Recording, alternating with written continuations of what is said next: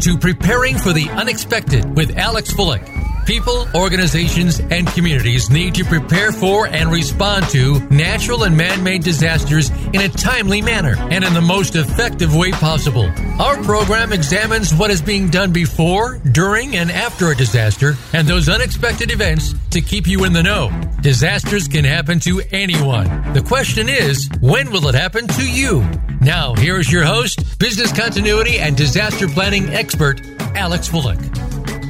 Welcome to another episode of Preparing for the Unexpected. I'm your host, Alex Fullick, and as always, we like to talk about things related to business continuity, crisis management, COVID, well-being, resilience, anything that can help you, your organization, or your community prepare for, respond to, and overcome adverse situations. If you'd like to be a guest on the show, please feel free, reach out to LinkedIn. You can find me on there. I am the only Alex Fullick on LinkedIn, so I'm really easy to find. Alternatively, you can find me at alexfullick.com. Now, I just said, if you want to be a guest on the show, reach out. Well, I have one of those people on the show today. We are going to talk about how business continuity helps organizations with continuous profits. And I'd like to welcome to the show, Harsha Sastry. Harsha, welcome to the show. Hi, Alex. Thank you very much for inviting me on this show. Preparing for the unexpected is a wonderful theme that you have, where you host a lot of professionals. And, I think the title of the show is wonderful. And the theme for today also is excellent. So let me try to do my best as you navigate me through the show. Well, that's my opening comment for you. Like I said before we started recording, you're the star of the show, so you get to say all the things you want to say.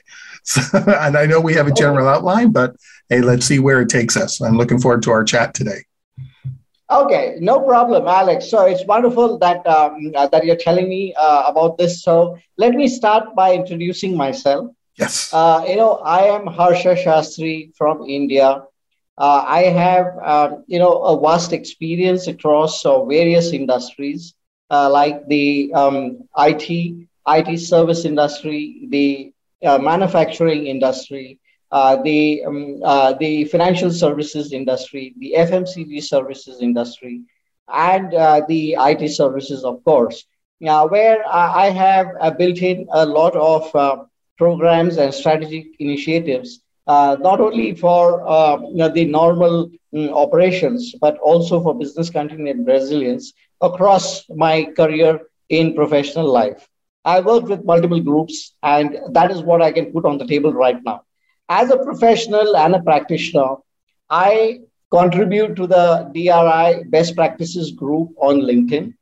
I also am a person who writes a newsletter on LinkedIn for the moments of continuity. And we have more than 4,000 subscribers for that newsletter today on LinkedIn.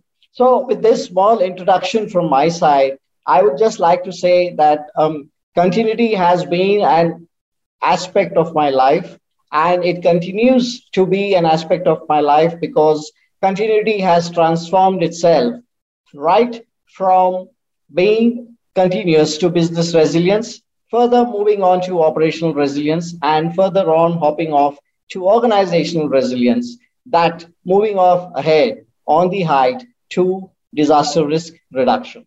So these are various factors of resilience that I have navigated, and that's what I like to say.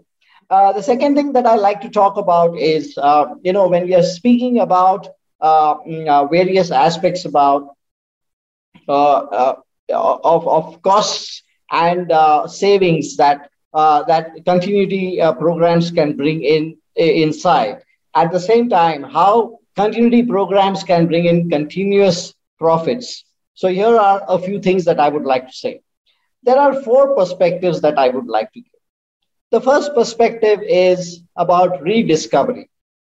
And when I'm talking about rediscovery, I'm talking about programs that have been there right from legacy, where we had documented plans, then we went on to systems which prepared for systems documentation. At the same time, we went in for point tools. And then we finally went in for automated systems for continuity planning and resilience. What happened in this journey? There was a value that got added in every step. And there was a rediscovery that happened by all organizations, by all professionals in their journey. So that is what we mean by rediscovery. You mentioned legacy programs. What could you be specific? What kind of programs were you talking about that had plans, like incident management or something like that? Yeah. So if you talk of programs, those programs are related to functional continuity plans. They are related to business continuity plans. They are respected to premise recovery plans. They are related to crisis management plans. They are related to business impact analysis by its whole fulcrum itself, because every time you want to write or rewrite a plan, you need to start with business impact analysis. And that's the most important element of the entire planning cycle. Now, when we are looking at business impact analysis, the most important aspect that we have to realize is that we are supposed to be reducing the number of important activities and critical business services. The target for an individual is not to have a huge fat number of processes, because then the business impact analysis has probably not done the right job.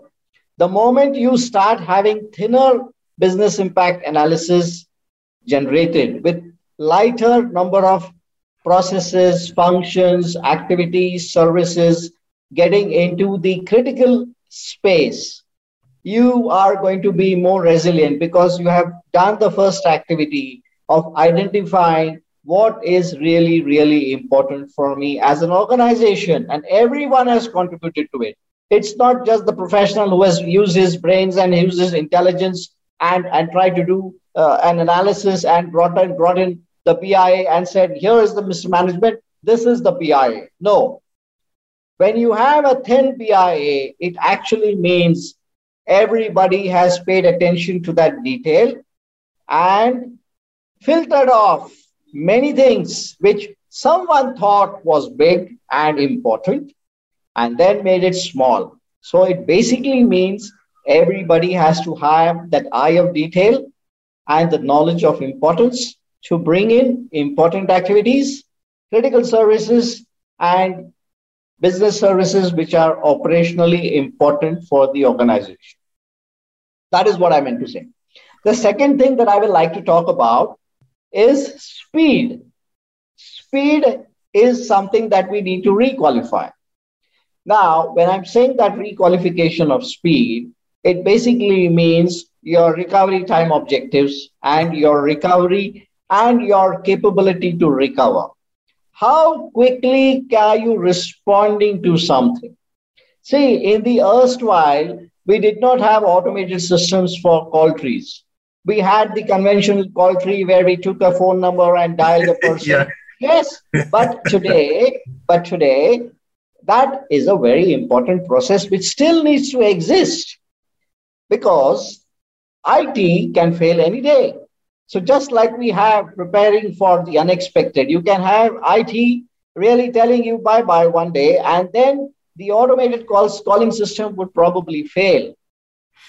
In that instance, the only rescue, the only second line of defense that you have is the conventional call tree. And hence, organizations have to have the capability of having one call tree done in a year at least, which is a manual call tree dialing up everyone. So here the organization plays a very big role. What is the reporting structure that we have? Is it a 1:100 or is it a 1:5? It's very easy to call 5 people over a phone, but it's very difficult to call 100 people with the phone. Mm-hmm. So keeping this in mind, the structure of an organization also needs to be designed in such a way that there is a 1:4 ratio between a manager and the reportees. So that is a perspective that I'm trying to bring. That is about speed. Second thing about speed that I like to talk about is you have The normal roads in our cities, you have the motorway, you have the expressway. Each one has a different speed limit at what you can drive. And the most important thing that when I'm saying that we have to recalibrate or have speed requalifications is we as an organization, we as professionals need to decide that today, after we are having products, we are having tools, we are having technology, we are having everything under the sun, which is automatic on the flip of our fingers can do many things. Are we at the right speed running as an organization, or are we lagging behind? Are the people inside the organization running at a speed at what we as an organization are running? If people do not respond back at the same lightning speed of an automated call tree, we would not be able to get the same speed limits that we expect ourselves to run. So that is where the value will get added, and that is where the cost saving will start coming in. With speed, though, isn't there challenges with speeds because or recovery time objectives, things like that? Because wouldn't the situation itself, a hurricane or a tornado or earthquake, that could potentially have an impact on any sort of timing or speed, to use your word. We're going to have systems up in 4 hours. Well, if you have an earthquake, absolutely, chances are pretty good you're not going to make that 4 hours. Absolutely. So the recovery time objectives that organizations define needs to be considering the various types of scenarios and events at what they would be recovering. You can't have a flat number saying recovery time is 4 hours. It means it is a dot 4 hours, and I'm watching the clock now. It's 4 hours, and it has not happened. So I'm going to start penalizing you. I'm going to start withdrawing your contract. No, contracts have to be enhanced. That is where the speed is going to get aligned, because contracts today have only a single recovery time objective indicated that I would require my services and my products to run at a 20-minute RTO. But 20 minutes under what conditions? Yeah. Is it just a small hard disk failure, or is it about a hurricane hitting us and you want 20 minutes recovery time objectives? So these are things which businesses will have to go back to their customers, have a negotiation, and rebuild the contract or have annexures, so that we are very clear that when we are building a plan, we are building a realistic plan which is going to work, and we're not building a plan to satisfy someone that we have a book which is going to be used, number one. The second thing is that a plan is expected to work when there is a need for it to work. If you're writing a plan and you're wanting it to fail and you want to sit and have a lot of fun about it, then we are designing a business continuity to fail. Mm-hmm. So we can't design something to fail. We have to design something to pass, but there would be failures because of certain procedures, certain standard operating methods, certain individualistic characteristics, certain tooling aspects, certain time zone issues, because of which you may find that we are losing out somewhere. So it's not about losing out or winning. It is all about, are we planning to win together? We want all the three parties to win. The customer to win, the person who's engaging to win, and everybody in the organization, in both organizations to win. Because this is an effort not by a professional. This is an effort that has been done by everyone in the organization, because today we are talking of operational resilience, organizational resilience. These are not words to be used to just use them. These are words because it means that everyone engages. That is the perspective about speed. The third thing that I would like to cover about is CMDB. Everybody knows that CMDB is the configuration management database. But I call CMDB as the continuity maturity delta bridge. Now, why do I call it as the continuity maturity delta bridge? Because if you look at IT events, if you look at the way infrastructure services run, if you look at the ways the business continuity plans are documented, and if you really look at the actual CMDB documentation, you would find that the CMDB documentation is just limited to the CIs related to IT. The configurable items related to people, related to external vendors, related to various services are not captured to the totality. It's because it's too much of detail. Business continuity, as we know, is all about a lot of detail. It's about counting every finger, every nail, every molecule in your body. And that is something no one wants to do. But nor has time to do when a disaster occurs. Absolutely. And it is required to be done when you really see it raining heavy, when you are really not knowing what to do. So a CMDB, when I call it as the continuity maturity delta bridge, what I mean to say is the bridge is as long as much as you have missed on capturing elements inside your configuration database. So if you have missed on capturing the people who manage your infrastructure, the bridge is long. If you have missed upon certain elements that you require as services to be running on an infrastructure in the CMDB, you will again have a longer bridge. Why a longer bridge? Because what is business impact analysis on the day of the event? It's about knowing the whole list, saying, I need all these 5 million things to be there right now. Otherwise, I cannot start working. And if you don't have those 500 elements in your CMDB, you are having a delta for enabling yourself to rise. And that is what I call as delta bridge. So what does the maturity part represent? The maturity model in that is you may have a CMDB at an organizational level at the infrastructure management. So that is level 1. You need to drop it down and bring it down to a function level. So there will be a high level CMDB. There'll be a function level CMDB. Now, every function has a service. That service will have another CMDB. Every service has an activity. That activity would have a CMDB. And every activity has a standard operating procedure.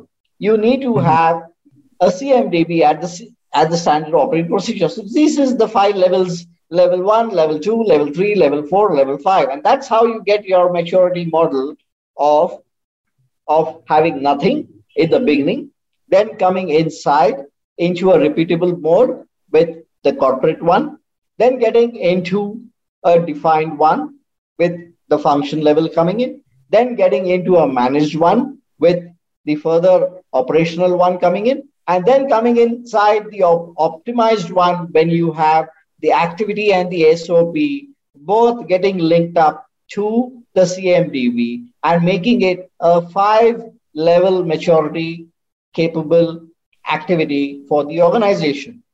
The moment you do this, you will never have failures. The moment you don't have failures, you're never going to have losses. When you don't have losses, you're going to be continuously on. And when you're continuously on, you're only going to get continuous profits coming inside. You're never going to have a blackout. You're never going to have a brownout. So when both of these things are not going to be there, you are just going to be getting profit, and your graph will only be going higher. But to achieve what I'm saying, it really needs effort. And all the 10 fingers have to work together and make it happen. And that's what it is about saying all in operational resilience and organizational resilience. So I'm glad to hear you mention the SOP, the standard operating procedure. I don't think they get referenced enough in business continuity, because there's a lot of information there that can be leveraged. So I'm glad to hear you reference it. I don't think we reference it enough. Absolutely, Alex. The last piece that I would like to talk about is responsiveness. Now, what is responsiveness? Responsiveness is basically reacting to either a message, reacting to an alert, reacting to something that you observe, and reacting to something that you need to do. Now, when is all this going to happen? All this is going to happen only when you have a plan and you have the specified recovery time objective defined in the way that it needs to be, and it does not make an individual start running a race of meeting the 4 hour rather than seeing that he's actually fit to meet the 4 hour. In the process of running to meet the 4 hour, if you are injured, you are going to have a medical emergency. Your responsiveness could end up to a disaster, to a further created disaster, because you're already in crisis. In that, you create another crisis. So you need medical emergency, and you need, beyond that, you need support for the person who's injured. So the first responders are not doing the continuity response, but they are taking care of someone who was a responder who got injured. So it's a responder's responder. So you'll have issues when you have responsiveness not happening in the right direction, in the right way, especially when your recovery time objectives are not right, when your BIAs are not right, when your response plans are not right, and when there is limited involvement of people inside doing the activities. So this is the fourth very important aspect that I just want to talk about when it comes to building up continuous profit. So responsiveness is something that is going to bring in the profit for us also. I'm assuming with responsiveness, based on what you were just saying, to basically validate your responsiveness and the plans, and that would lead into exercising and testing and things like that, correct? Yes. Now, exercising and testing, Alex, you've touched upon a very important and interesting topic for me. So I'll just like to bring you in to a situation. Okay. In the erstwhile time, we had exercising being done with only building evacuations being executed. It was an OEP exercise that was being done in the 1980s, 90s. People used to just evacuate the building and they used to come back. It used to be an absolute security protocol that used to be followed. And it used to be orchestrated and done in a most fantastic fashion, if I have to say. Very good ATRs, very good after action reports, because everybody had all the time to do it. Okay. Then came when we started doing testing of business continuity. So we said, okay, get the tape, restore the data, let's check. So there was a lot of enthusiasm because we thought we were doing something very different. And we started doing it with great enthusiasm. Then came the process where we said that, let us see now, we have site A, site B. Let's try to travel between site A and site B and see whether we are able to reach there and we can do it. We started doing it. And we started meeting it. We started failing, but we started saying that, we have met it partially, we met it fully, or X, Y, Z. Now, what was all this? This was all about building up teamwork when we are doing testing. But there was a cost involved for testing also. As much as it was being done out of fun and frolic and building up teams, there was also a cost because there was some production time being lost. There was some time in respect to testing time being lost. There had to be a budget for transportation and various other costs which was required, which we said as costs, but they were investments to just prove to ourselves that, yes, everybody knows what to do. We know that if we go there, we are going to have everything working. And we also know that if something happens to this building, we still have another place to go and work. We probably didn't have so much of stress on the RPO, and that was not so much on a precision check. But we definitely were validating whether we could work or no. Now came an era where we were all 2 years at home, which is COVID. So it brought in a lot of change for all of us. And we started testing work from home. We started testing, whether people are available. And we started testing whether systems are working, because everything was remotely available. And then we had to see that it was all up and running. So there was a lot of system testing that was happening. Mm-hmm. Now comes an era when people are saying that we want to go back to office and work on a hybrid mode. So it's basically, I want to work at home, I want to work in the office. So how am I going to test? What am I going to test? And the question today for many people is what to test? What am I supposed to test? So the most important thing that somebody has to test is vital records which you have mentioned in your plans to be available. You don't have all records entered into your plan. You are giving references that this particular document is lying on this SharePoint at this URL, and we will access it from the recovery site and bring it down and then use it. You may have a hard copy, but still you have references. Are we checking whether those references are alive? That's the first test. I don't need to do movement of people. I don't need to do a nice jungle gym race. No, what I just need to do is to check what I've written. Is it right? And is it available? That's the first thing I want to check. The second thing I want to check is, am I responsive before I even begin using my plan?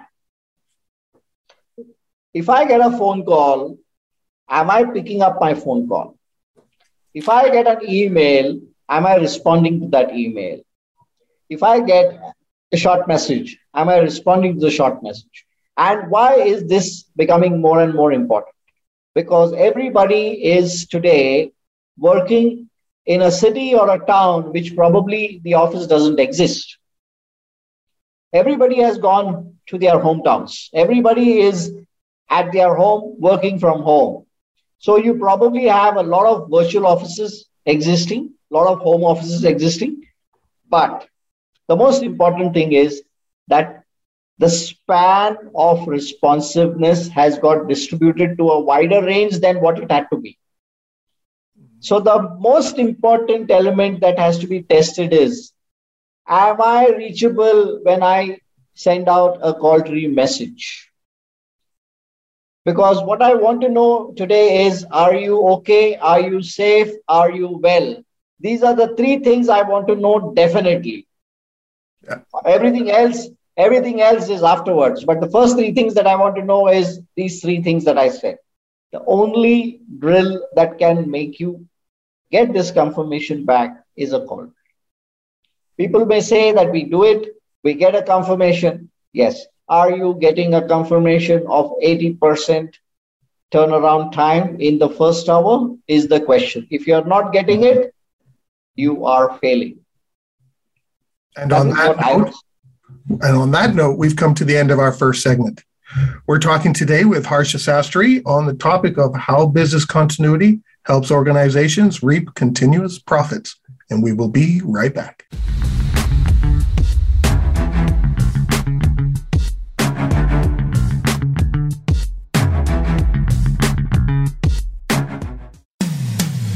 When it comes to business, you'll find the experts here. Voice America Business Network.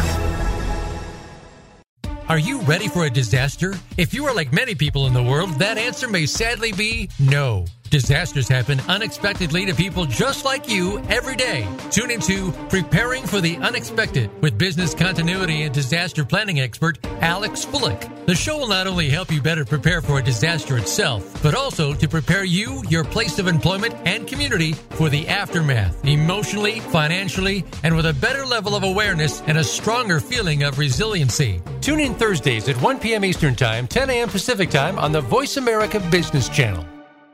Small businesses are in trouble, and it didn't just start with COVID-19. From the recession several years ago to the revolution of e-commerce giants more recently, small businesses are getting hit hard and need to come back. Tune in to Business Buzz and Business Watch. It's 2 shows in one, hosted by Frank Hellring.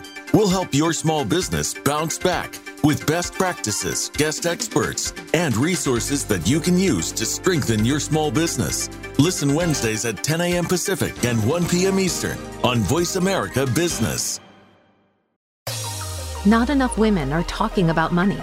Lisa Chastain is aiming to change that. If you are feeling uncertain with your financial decisions, join us on Real Money, Mondays at 10 a.m. on the Voice America Business Channel, where you will learn how to become more capable with your financial choices. Listen in and hear stories from other women on how they tackled their financial challenges. You will learn from leading industry experts all the tips, tricks, and advice that you need to establish financial confidence and freedom. Listen in Mondays on Real Money with Lisa Chastain. From the boardroom to you, Voice America Business Network.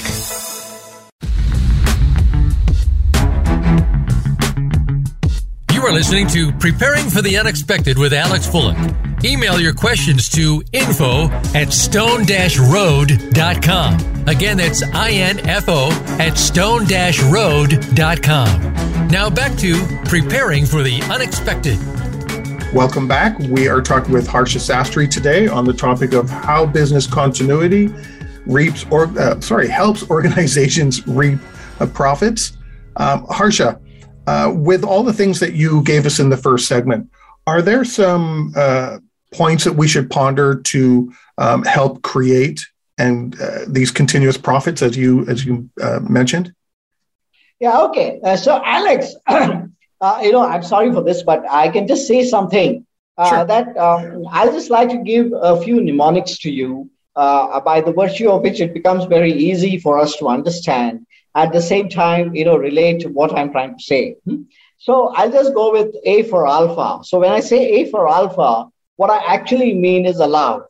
And when I say allow, I mean to say that we should allow the next generation to start taking charge, just like our ancestors gave us charge. So that is the alpha that we have to start driving ourselves towards, by allowing the new leaders and the next generation to take over the continuity and the organizational resilience piece from our side. The B is for Bravo, and B is basically talking about begin when we are thinking that it is the end. So beginning is always when we think that it's the end, and that is Bravo. The C for Charlie is about change and continuous change, basically. C for Charlie is continuous change and also combat. So we should be in a combat state at all times, and we should be in a change state at all times, because we never know when an event or a crisis can strike. Exactly. So that is the C for Charlie. D for Delta is about the dollar. Whether it is discipline or whether it is the design or whether it is a drill, it's all about earning the dollar back. And earning not only the dollar that you have spent, not only what you have invested, but something more back, because that is all about profit. The E for Eco is about enthusiasm, enthusiastic people, and the elasticity that you build in the entire program across the place. And I for India is all about innovation. Without innovation today, you would have the same old practices being followed, but they may or may not be relevant in the given circumstances. So you need to keep innovating new ways for testing, for evacuating, for evaluating, because that's the only way a continuity program is going to progress for itself. When everyone feels that I have worked from home for COVID, so I have gained continuity. So what is it in continuity for me as I go back to office? So there is a piece of innovation and a thought process that a person has to get inside to see as to how the program needs to get recasted for actually building it back and making it move ahead. Just like I explained in my previous episode about testing, there are many things to test. You don't need to test only by moving out of office or by mobilizing people. You can test the plan to be thorough even by sitting at your desk at office. That is what I just want to say. So these are the points that I'm trying to say that we have to ponder around, Alex. Well, I like the the point that you made about innovation and the testing. Especially now that we're at home, because you have to test under all circumstances. You can't just test under the data center is down and then continually using that. Well, then you're only proving one thing. A storm could happen the next day and nothing works. So Absolutely. By testing or exercising with people at home has a whole new perspective on the plan and what will work and what won't work under certain circumstances. Absolutely. So I would only like to say that as much as natural disasters are on the highest side of events across the world, we also have the other events occurring. The most important thing that the natural disasters have taught us is that we have to be capable of enabling ourselves to protect people, assets, environments. And that's the most important thing that we also learned in COVID. So fundamentally, it's all about asset protection, people safety, people wellness, environment safety, as well as various elements of continuity which make the difference. The other aspect that has emerged today, if I have to really speak about, is about data. So how are you going to bring in the data integration for becoming innovative? The moment you have data, you are in a position to have a lot of analytics done. This analytics is really going to pinpoint to you the areas in an organization and the planning systems which really need attention. The moment those attention areas are identified, you are able to recalibrate your plans, and you are able to recalibrate everything, by the virtue of which you're again going inside a journey to bring in profit back because you've identified the gap. So it's all about data. It's all about analytics. It's all about technology. It's all about natural events. It's all about people. It's all about environments, is what I would just like to say, to bring in that profit that we require by having a consistent and cohesive continuity plan, which is complete and competitive enough to run across the ocean. That's what I would like to say. In your notes, I was just looking at them here. You talked about goals, vision, mission, and the epicenter. Yes. Can you talk a little bit more about those? Especially what you mean by epicenter?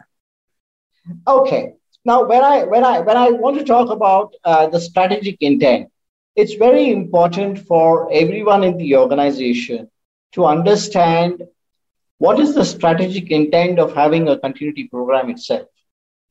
What is the strategic direction that the organization is trying to look forward towards? What are the goals? What are the visions? What is it in for me so that I can go and achieve a piece of that goal so that the organization's goal can be achieved? So until and unless the strategic intent is not understood, just like you would not be able to do an action if you do not know the reason why you are doing that action. What is the contribution of your action towards the profitability of an organization, towards the capability of an organization, towards the maturity of the organization?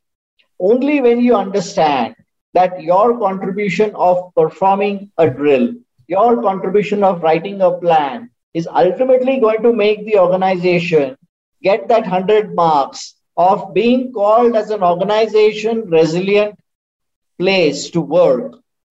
An individual is not going to contribute to that 5% which he does in order to achieve that 100%.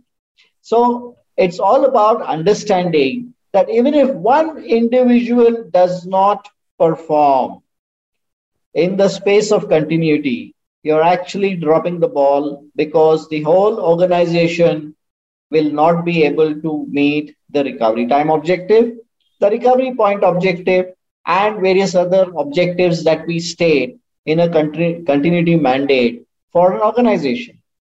So it may not impact all processes, but it could impact a single process. And God forbid, that single process could be the most critical process for an organization. Mm-hmm. And hence, we would not have the capability of doing it. It could be as simple as a process of a person switching off the mains and enabling the generator to start on. So it could be a very simple process as such. But if he's not aware, if he's not written his SOP, if he doesn't know how to go and switch it on, you're just not going to have power in that particular block or in that building that day. And you would be having a blackout, resulting in so many people not being able to perform. So that is what exactly I'm trying to relate to an activity, a single process, at the same time, a capability to bring in a lot of profit. So that is what I meant to say when I meant to say an epicenter. Epicenter is basically the focal point of being continuously available and enabling one to earn a lot of profit by the virtue of continuing services and doing work at all times. That is the crux of the story. Now, the next one, you talked about shift right or let me get the wording right here. Shift right or left dynamic.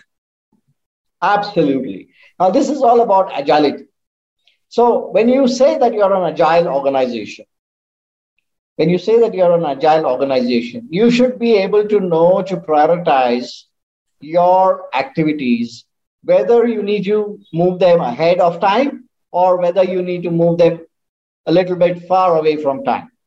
For example, if a function is in the process of going live, it could be better to shift left the testing of the plan so that you know even before you go live that your continuity plan is in action and you know the gaps before you go and activate your go live state. So you have a plan even before you start. Otherwise, if you're looking at it move right, shift right, what are you trying to do? You're trying to shift the testing to a further date after you've gone live. So you are bringing in a factor of risk, of operational risk, which is a gap of not knowing whether you have completely covered everything that you need to cover. And you're taking a risk and a chance of moving it right and saying that I shall test it ahead and let us see till then whether we are able to sustain. I've worked at places that have done that. Some places have said within 30 days of going live with something or implementing something, within 30 days, they have to hold some sort of a disaster recovery test if it's IT. And others, have said that business continuity plans have to be updated within 30 days. And I've been in other places that said you can't even go live until you've done a disaster recovery test and updated business continuity plans. It's actually one of the checkboxes type things that allow you to go live. If you don't have that, you're not going live. One of the prerequisites, I should say, is to test your plan before you go live. That's the right way to do planning, because then you know what you're written and what you're going to do is actually going to work. Otherwise, you're going to work and then you're just having a perspective that it's going to be working, but it may always fail. Yeah. So you're leaving it to chance. Yeah, which can be very dangerous. Absolutely. So number 3, the next thing you talked about is recalibration, sharpening, and challenging. What were you talking about there? Okay, so when I'm talking about recalibration and sharpening oneself, I am talking about making a process so well defined and so well polished that it can operate at a speed which only reduces your turnaround time. So the processes which are required to keep an organization running, if calibrated, if tested, if practiced on a regular basis, the only thing that will happen is that due to practice, the individuals performing that action would be able to find methods of executing that action in a better way, in a faster way, thus reducing the overall RTO or the overall process time, enabling an organization to be active even before time. So it's all about sharpening oneself. So it's just like, one individual trying to exercise on a regular basis so that he is strong as an individual. At the same time, he's also strong from a point of view of reaction. Mm-hmm. It's always said that you just test with all your sweat in such a way that when you really have a disaster, it's just another test. You don't need to stress out on that day when there is a problem and say, oh, I need to do X, Y, Z things. I need to do Y plus X things. And then only I'm going to be recovering. Because you're doing it every day, you would be in a position to react and redo it in a more simplified way on the day of the event. So practice makes an individual perfect, is what I'll say. Well, I guess that's, if you're doing that every day, you get better at situational awareness so that when Absolutely. Different things happen, you're much quicker and your ability to adapt to this new set of circumstances is better and makes you stronger, right? And ultimately will make the organization and plans and things like that better responses, right? Absolutely. It's all about, muscle memory, I should say. Because you're doing the same thing day in and day out, you would be in a position to react in a more solid way on the day that it is required. Because you never know on which day, which action would be required. That's right. Yeah. Who knows when things are going to happen? Absolutely. And the last thing, and we kind of talked about this already, was testing. And we only have about 4 minutes left. But so I might as well just ask, do you have any final thoughts on testing or final thoughts overall? Well, I would just say that final thoughts of testing is basically, I would like to just tell people a small story in these last 4 minutes of mine. And that story is a well-known story that all of us have heard as children. And we continue to hear that story. It's not anything else, but it's about the hare and the tortoise. So it's all about, not about coming first. It's all about being consistent in your activity so that you reach faster to the target rather than presume that because I know to sprint, I can run faster. But that is not the case always. So it's all about winning together. And it's all about enabling oneself to understand that it is consistency in an individual's action to keep moving towards the target with real focus, just like the tortoise did.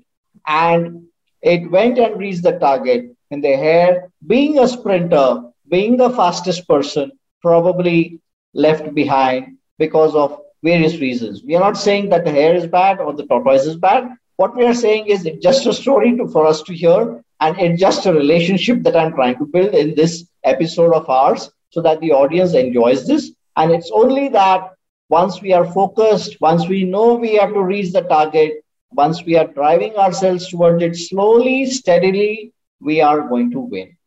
The last things that I'd like to say in this final thoughts of mine is about something that we are all experiencing as COVID transitions of boosters. So I like to give some boosters to everyone in the form of Alex. So what is Alex all about?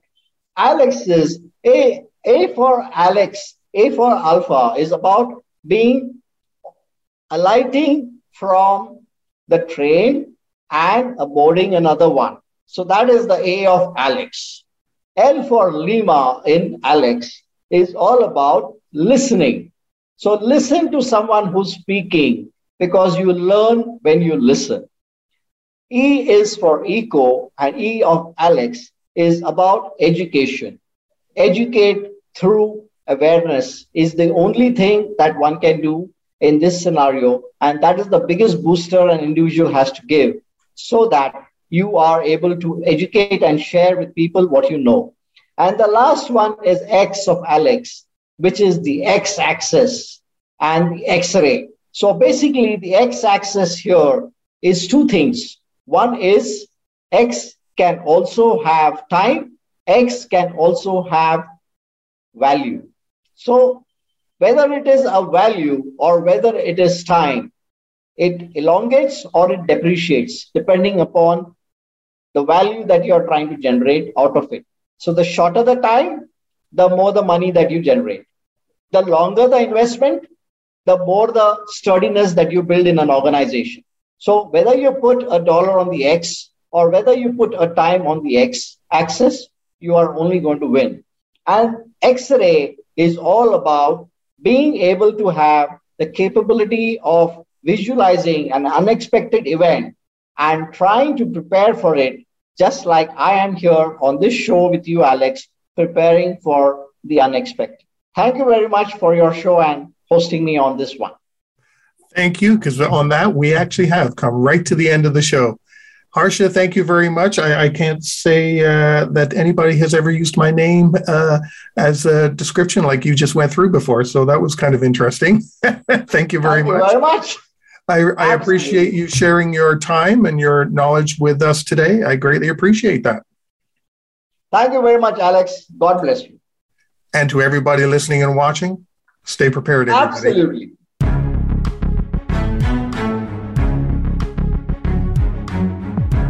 Thank you for joining us for Preparing for the Unexpected. Please tune in for another edition featuring your host, Alex Fullick, next Thursday at 10 a.m. Pacific Time and 1 p.m. Eastern Time on the Voice America Business Channel. We'll see you here next week.